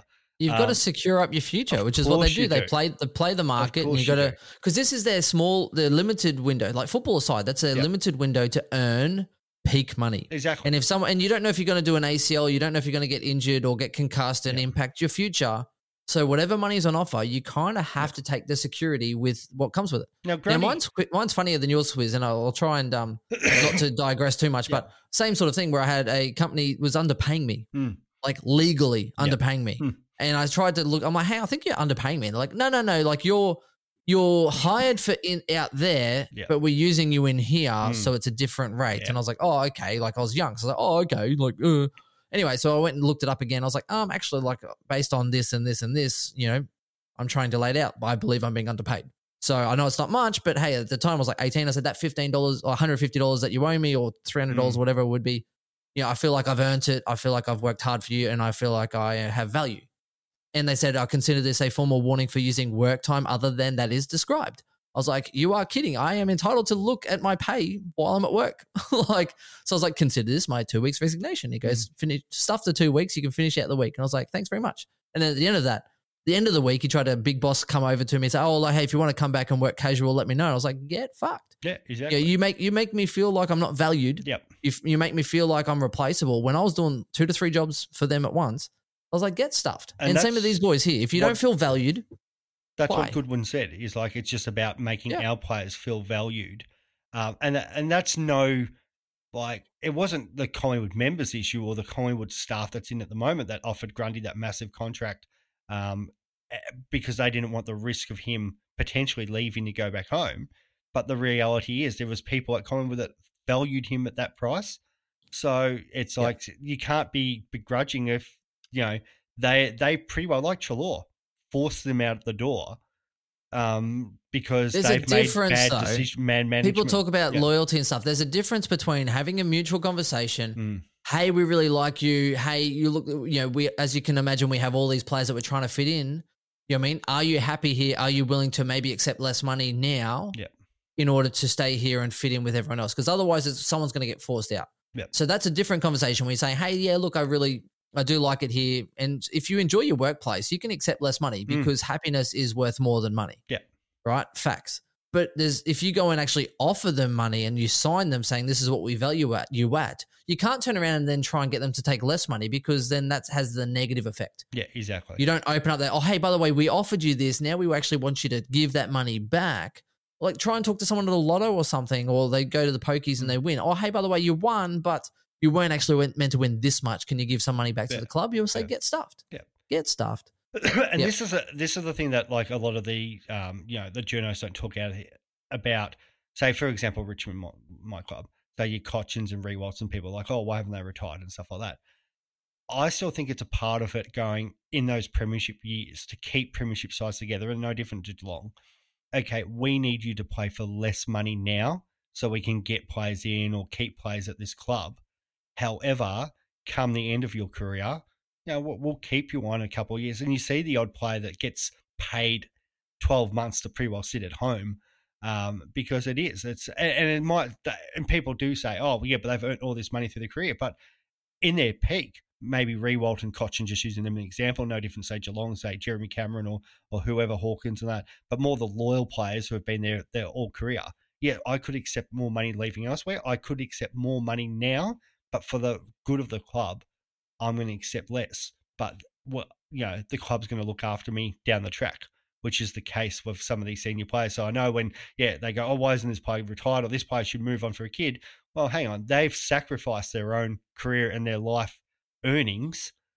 So, it's good to see the club. And I've got no issue with that. If anything, they might just get delisted, brought in as a rookie, but still paying them a certain amount. Or they'll be an unofficial advisor playing VFL, but kind of assistant coaching in the AFL because they still have salary to pay. Exactly. And that makes sense because especially if you then go, hey, we're going for success. If we win the premierships or whatever, we go through a rebuild, we're going to have money to spare. So, especially for those kind of players anyway. And I agree. I think Cochin, he is a veteran, but I feel like he doesn't have many tricks outside of the midfield, which is when they were talking about him playing forward. I was like, you've got some dynamic forwards. And I don't think Cochin's one of them. He can't kick it 50 meters that well at goal. So and you need to be able to kind of hit. He probably retires maybe even after this week or close, depending on what the conversation, because he gets up his 300 games. But it wouldn't surprise me, even Rewalt, like keeping him on the list next year maybe it's a case of broken glass come in, but maybe it's some sort of role, maybe even that's with coaching role where, and that's how some also clubs are getting around this soft cap situation as well, where, okay, we can't afford more assistants, so let's just keep senior players on the list and we can pay them. I mean, look at there. like the Beast McCluggage is still in the VFL, and probably good enough to play maybe some club footy, but playing these like Robinson, stayed on for a bit more and played some VFL, and then when needed, hey, bang, bang, injury. Hey, who's the guy that can actually come in and play on the wing or forward line? Robbo, just like line them up and destruct them, and go for that. So I think there is definitely some value there, and I know we have gone off topic. So by the way, if you've stayed around, this is good old footy chat because there's whiskey involved. Swizz, we haven't seen each other in weeks. We actually haven't. We haven't even spoken. I've pretty much ghosted you boys mostly for 2 weeks. Yeah. Yeah, I get it, mate. I was not like even the thought of recording, or I watched a little bit of footy. I think the Sydney game, I was like, okay, right, I feel feeling a little bit better, right? And I was like, okay, I sit down, Sydney and Saints, like that first quarter, and I'm just like, you are kidding me. Like I've literally G'd myself up for this, and having a couple of drinks, and horrible. But yeah, it's. I said that. I was like, busy periods. Feel free to in message work us if you want us to start doing a show, Footy Insider or something, or if you just want you boys literally lose the plot. You lose the plot without me. Bloody the first the problem week. Is because I watched, he did his own thing. I watched the Footy first Classified, and then I'll listen to like SEN, and I sit there and I think some of the like people on there do a great show. Like I like Dwayne Russell because it's more they get the viewers calling up, and I know a lot of people like tune in because of our opinions and our advice for Supercoach and stuff like that. But at the same time, I get very frustrated because you got people like Corns and that idiot Sam McClure and whatnot. They might put out some good stuff, but there's so much other stuff because of the amount of media out there. They put out clickbait stuff, and maybe they actually like generally believe it, but it just frustrates me. It's going, okay, no, people actually want to hear proper footy chat, not just you guys putting out clickbait stuff. So yeah, it just gets frustrating, and that's why sometimes I sit there and go, well, I'd rather actually just talk some footy with people because I don't get enough either. Like I don't I'm not one to generally post and vent on Twitter, and sometimes I do. And I know I posted poor Timmy Mitchell. I put out a little accidental tweet today. I was like, oh, you know me, like you kind of see something innocent and you're kind of like, oh, just kind of post on Tim Mitchell. Sorry, mate. I apologize for my crude remark this morning. Anyway, so I don't like to post much online, and even Facebook or anything. Twitter, I'll put out a few bits and pieces, mainly comedy stuff. Yep. Like bloody Hunter absolutely collided with Will Hoskin-Elliott. And I was like, oh, hit him like a parked car. And a few, like reminding me of when he did hit the parked car when he was playing with the Bulldogs. But yeah, I don't vent as much in the public sphere outside of this, because here you just talk, and this is where the opinions are actually live and formed as we go, same as this whole format that we've pretty much just worked through. Yeah. But yeah, I don't like the state of the game at the moment with these suspensions and stuff. It makes me less motivated to watch. And the hard thing is because one of the only data measuring sticks that they have is by people with their feet. So attendances are up, viewership is up. So they're casual people are the is rage. In a great state. But the other part of it is too that people forget is population growth. Like, of course, there's going to be more people watching footy just generally on every year because the population grows every year. And branching out to new markets that, you go to some games and there's probably more, you might have Chinese and Indian and other immigrants who are picked up the game for the first time.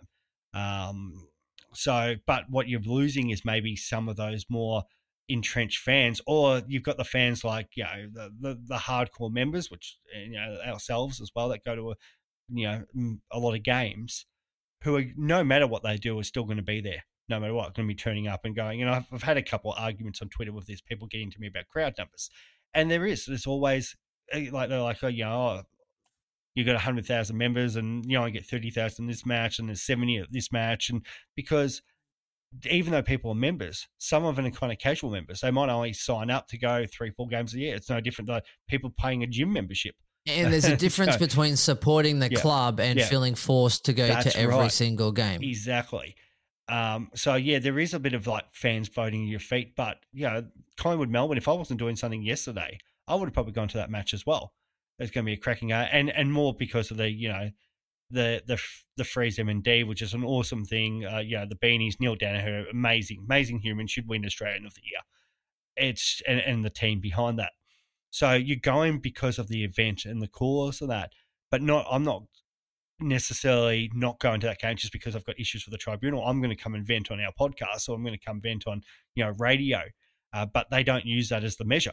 They're like, well, people are still rocking up, and as fans, I don't want to not rock up and see my team, or not rock up and support a cause just to prove their to make a stand against. And I think most footy fans are the same. So it's a hard place for us fans to be in, because we obviously are really annoyed with the tribunal. We're annoyed that we don't get the full 23, 24 rounds footy fixture. We're annoyed with Geelong putting short, medium, and long-term injuries. What is that about as well? And then people are like, well, if you're a Geelong supporter, you care. The only people that really care might be us, like your super coaches and stuff like that. But and this is where it's hard. I get it from the club point of view. They only care about the club and their members, and I get that. But at the same time, there is 180,000 super coaches, AFL fantasy and dream team players. Some of them don't cross over, so there might be more. And I only watch other games because I'm a super coach and obviously the podcast. So there is enough casual fans which are following the game because they want to know. We are invested because of the games that we play, and we want information. And when clubs stop doing that, yes, they've got to their shareholders, to their members, that is their first thought. But when other leagues have more transparency around it, I think the AFL should get tougher on that, and even the broadcast rights, and go, if everybody's doing it, then there's not a problem.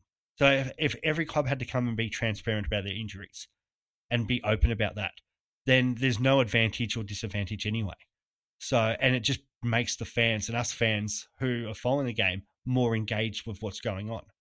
The most information he gets from listening to Scott in his press conference after a game. He will actually say, this person's probably a chance next week, and we're looking at bringing these 5 people in, or this one's Guthrie's still a while away, or Guthrie had a setback. Generally, it's from the interviews because they ask him, but not everyone's going there. And I think it's set up in the way for casual viewers, because casual viewers aren't going to know. Before I actually did Supercoach for draft or standard, I had no idea who these fringe players were, except for the big names. So unless, like Sicily, him being out is a big name. People go, Sicily's out. He's probably being a flog, and they'll just go, cool, we'll see you in 4 weeks. I have a lot of love for West Coast supporters showing up. Fantastic. Showing up to home games compared to the Carlton supporters hurling abuse and throwing scarves and I don't mind all the rest of it. Because my theory is, like, you remember, like, maybe don't have to throw things to the players. Okay, so I'm not or hurl abuse. But at the same time, everyone's allowed to, I think, support in their own way. I can understand if you're rocking up each and out, but if you're rocking up each and every week, you're paying your hard-earned money, and you're feeling like there's a lack of effort. Like that, what was it? 14 players had 1 tackle or less. Like, if I'm sitting there as a fan and I'm rocking up every year, you expect me to rock up to every game, which you do, and then you see that sort of effort, of course you're going to be emotional. Number one, now, Carlton supporters have been through. I think as long as you're not being offensive. One of them players, was being offensive on the video. So those guys get idiots. But I've got no problem people passion, as long as they're not swearing at players, but actually letting them know, because we know they're feeling it and that. But I don't. My mate had this argument with people at a game because he's like, I refuse to clap them off, and then naturally people start arguing with him because they're like, no, you should always clap off your team and that. And everyone feels differently about this. So I think everyone clapping's different because you're not giving them that's the additional. Whereas you shouting or yelling, I'm like, well, number one, Carlton fans should be used to the disappointment. Yeah, well, no offense. No, well, when they're at the bottom of the ladder. So right. it's like West Coast have it now. They're supporting them through that process. God knows why, right? But that's the process. Doing a great Brisbane job as well. You went through a lot of heartache where you kind of go, like that's just what you expect. Like, we look at like we might win some games and then we just get flogged, right? But you just have to. And the problem is Carlton are in a very similar position to what Melbourne were years ago, where they were expected to make the 8 and they're not going to. So what are they going to do from here? Are they going to now rally together to get it all together in the offseason and then possibly win a premiership? Or are they going to like sack their coach again every 2-year period? Are they going to be divided? That's going to be the really interesting thing for me. And I feel like they, they're a 7, but they're telling everyone they're a 10. Yeah. That we deserve a 10 coach. Yeah. We have 10 players. They're the ones swiping for only 10s because they're a 10, and I deserve a 10 because I am a 10, and they don't actually understand that they actually are a work in progress. So that's a big thing for me. But hurling abuse, I don't know. Like I know one of my mates, Stu, shout out if you're listening, he saw Fagan, I think, walking once, and I think they got flogged against the Bulldogs or one of those opening rounds where we didn't do well, and he made some remark to Fagan as he was walking by him in the park. Like, oh, hey. He's like, oh, hey. And he's like, oh, so you guys actually going to man up this week? Or like you're going to, give these boys some accountability or what? Yeah. And he's just like, fuck off, mate. And just walks off. So but I think there is a line to draw. I can understand because you're sitting there as a fan going, but are you going to put some accountability? If you're taking it that personally that you feel the need to abuse and get really vocal, then I think that's more on you because. But there's the difference between abuse and I think there's also I think there's a fine line, but there's yeah. So if you're in that situation with your mate there and he's not being abusive, I can understand Fagan's reaction, but at the same time, you're sitting there going, okay, I'm venting and no one's listening. Like the club's like, any chance you guys can play man up footy? And I've been through it with Richmond. And you walk our games and you're just like, why? Okay, you want me to rock up next week? Why am I rocking up next week when? You're showing the same thing each and every week. I nearly walked out from Brisbane once, but the problem was it took me about 45 minutes to get to the game. So I'm like, where am I going? And I don't walk out leave early. So I've sat through like 150 point droppings before, and it's hard because you're like everybody else. I've got better things to do. I'm out of here. Well, you also sat on, was it a goal after the siren down the Gold Coast?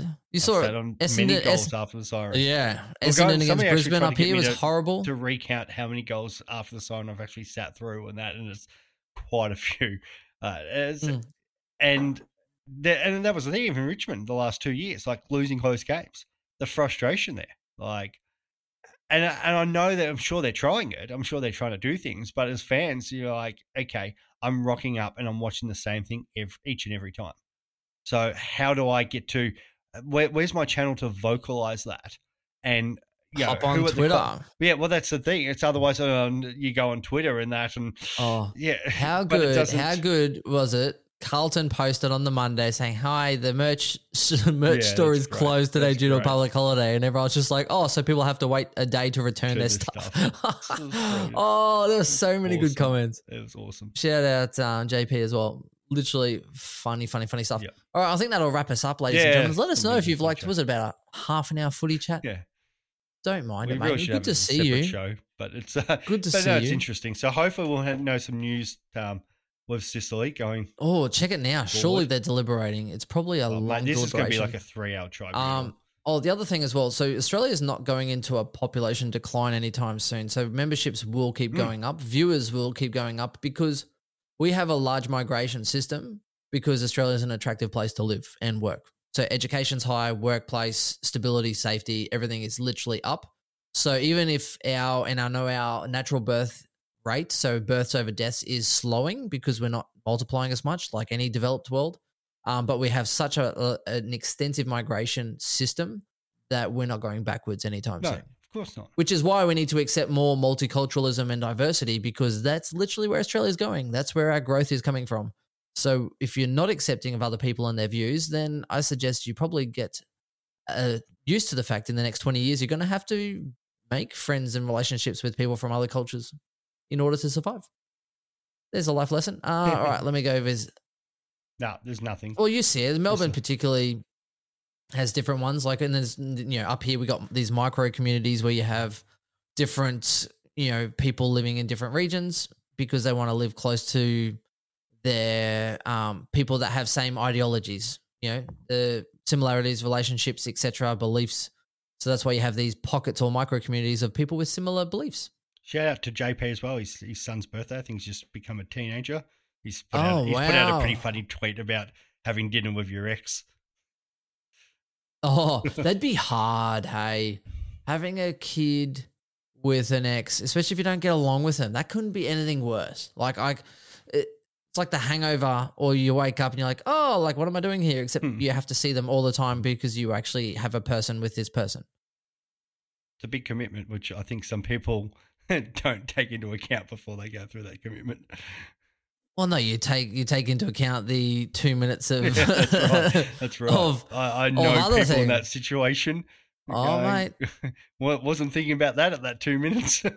or the bad ones where he's like 18 and he's trying to leave her, so we assume she got pregnant on purpose to keep him along, which worked for about 4 more years. But anyway, But that's it from us. The wild, unedited, unscripted version. Half Supercoach, half Footy Chat. Let us know if you've liked it. It's probably just what you need during this bye rounds. Let me know if you've missed me for the last 2 weeks because... Yeah, we have, Benny. We have. It might help. It might help, ladies and gentlemen. Swizz, thank you for joining us. Hopefully Chris will get here, the menage a trois for next week to navigate through the worst round of footy, the bye rounds of hell. And we'll talk to you soon. Let us know how you're traveling. Let us know what you are thinking, and we'll talk to you soon. Cheers and good day. Cheers, everyone. Bye. Bye. The C is for the courage I possess through the drama. H is for the hurt, but it's all for the honor. A is for my attitude, working through the patience. Money comes and goes, so the M is for motivation. Gotta stay consistent, the P is to persevere. The I is for integrity, innovative career. The O is optimistic, open and never shut. And the N is necessary, cause I'm never giving up. See, they ask me how I did it, I just did it from the heart. Crushing the competition, been doing it from the start. They say that every champion is all about his principles. Carry.